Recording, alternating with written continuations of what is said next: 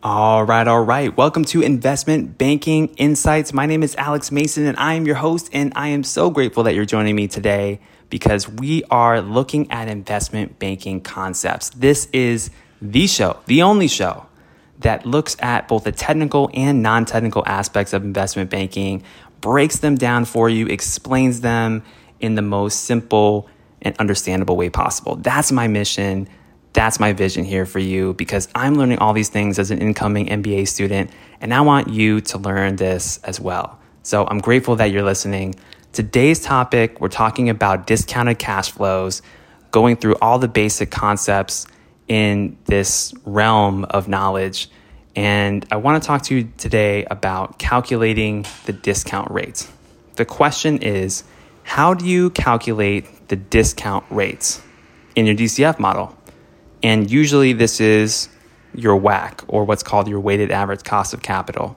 So remember when we went through the episode a few episodes ago about discount rate, your discount rate is kind of like your hurdle rate.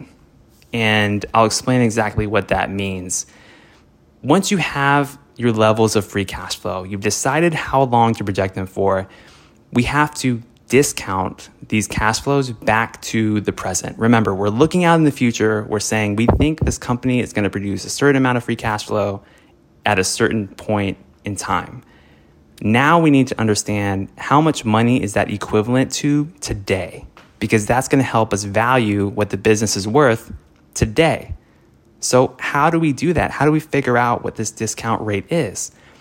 And we remember that a discount rate signifies the required return of the business, and that's also known as its cost of capital.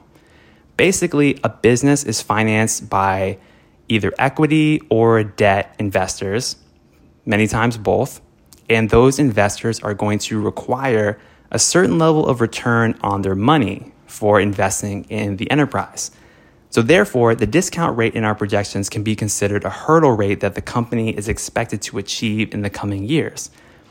And this discount rate is usually something called the weighted average cost of capital, or WACC, and usually people just say WACC, the WACC, WACC.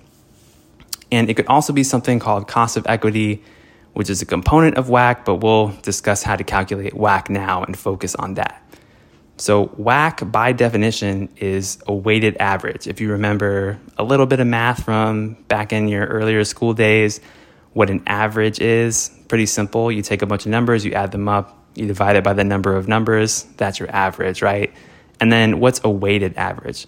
Well, a weighted average is just the same thing as an average, except you're applying a certain weighting based on the structure of whatever you're calculating.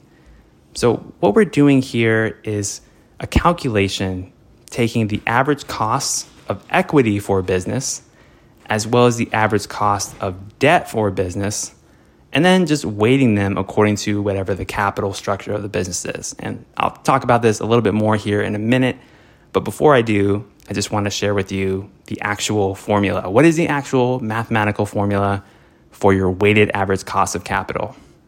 And it's this. Your WACC equals your cost of equity multiplied by your percentage of equity plus cost of debt multiplied by your percentage of debt multiplied by 1 minus the tax rate plus the cost of your preferred debt multiplied by the percentage of your preferred debt or your preferred shares. So the way that I think about this, that's a long formula, right? is I break it out into 3 sections. That helps me remember it. First, you've got the equity portion, your cost of equity times your percentage equity. Next, you've got your debt portion, which is your cost of debt multiplied by your percentage of debt multiplied by 1 minus the tax rate. And then you've got your preferred stock portion, cost of your preferred stock multiplied by percentage of preferred stock. Now, before we go into further detail, note that each section has this percentage factor that's multiplied by this cost factor. That percentage factor, that's the weighted part. That is what weights each factor against the others. So let's say if I have a startup that I'm raising capital for and I'm bootstrapping it with all equity and no debt, my equity percentage will be 100%, and my debt percentage and preferred percentage will be 0%. So I'm weighted 100% toward the equity. And then let's say have a different example. I'm in charge of a major corporation that's used to raising a lot of capital with both debt and equity. So maybe the capital structure is a little bit different. Let's say that I have 40% equity, 60% debt, and then no preferred shares, so 0% preferred. So that change in the ratios is going to affect the overall number of what WACC will be in my model. Okay? So let's look at the equity section. It's relatively simple. Cost of equity multiplied by percentage of equity. Seems simple enough, right? Well, percentage of equity, we just defined that. That's based on the capital structure. But the cost of equity is actually not so simple. And we'll get into that in a later episode as to different methods of calculating that part of the equation. So it's kind of these equations embedded in the equation. Don't let that scare you. It's just more concepts that we have to understand little by little. So we'll get to that. Now in the debt section, we have cost of debt multiplied by percentage of debt multiplied by 1 minus the tax rate.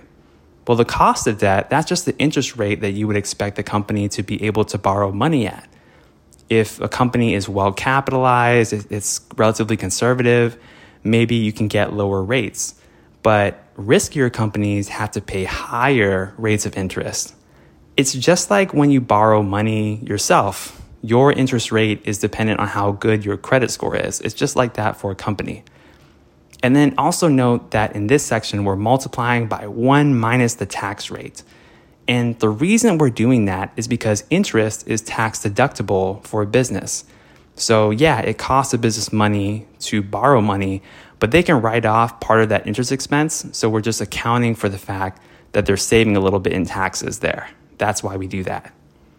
And then the preferred section of this equation, it's for preferred stock. It follows the same principle as the debt portion, but without any tax deductions. So that is the formula for WACC. In a nutshell, we have this equity portion multiplied by the debt portion multiplied by the preferred portion.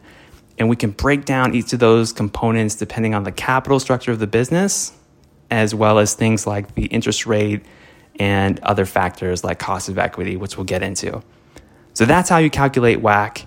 And usually that's what we're going to use for our discount rate. Okay, we did it. We covered WACC. Thanks for listening. This has been Investment Banking Insights.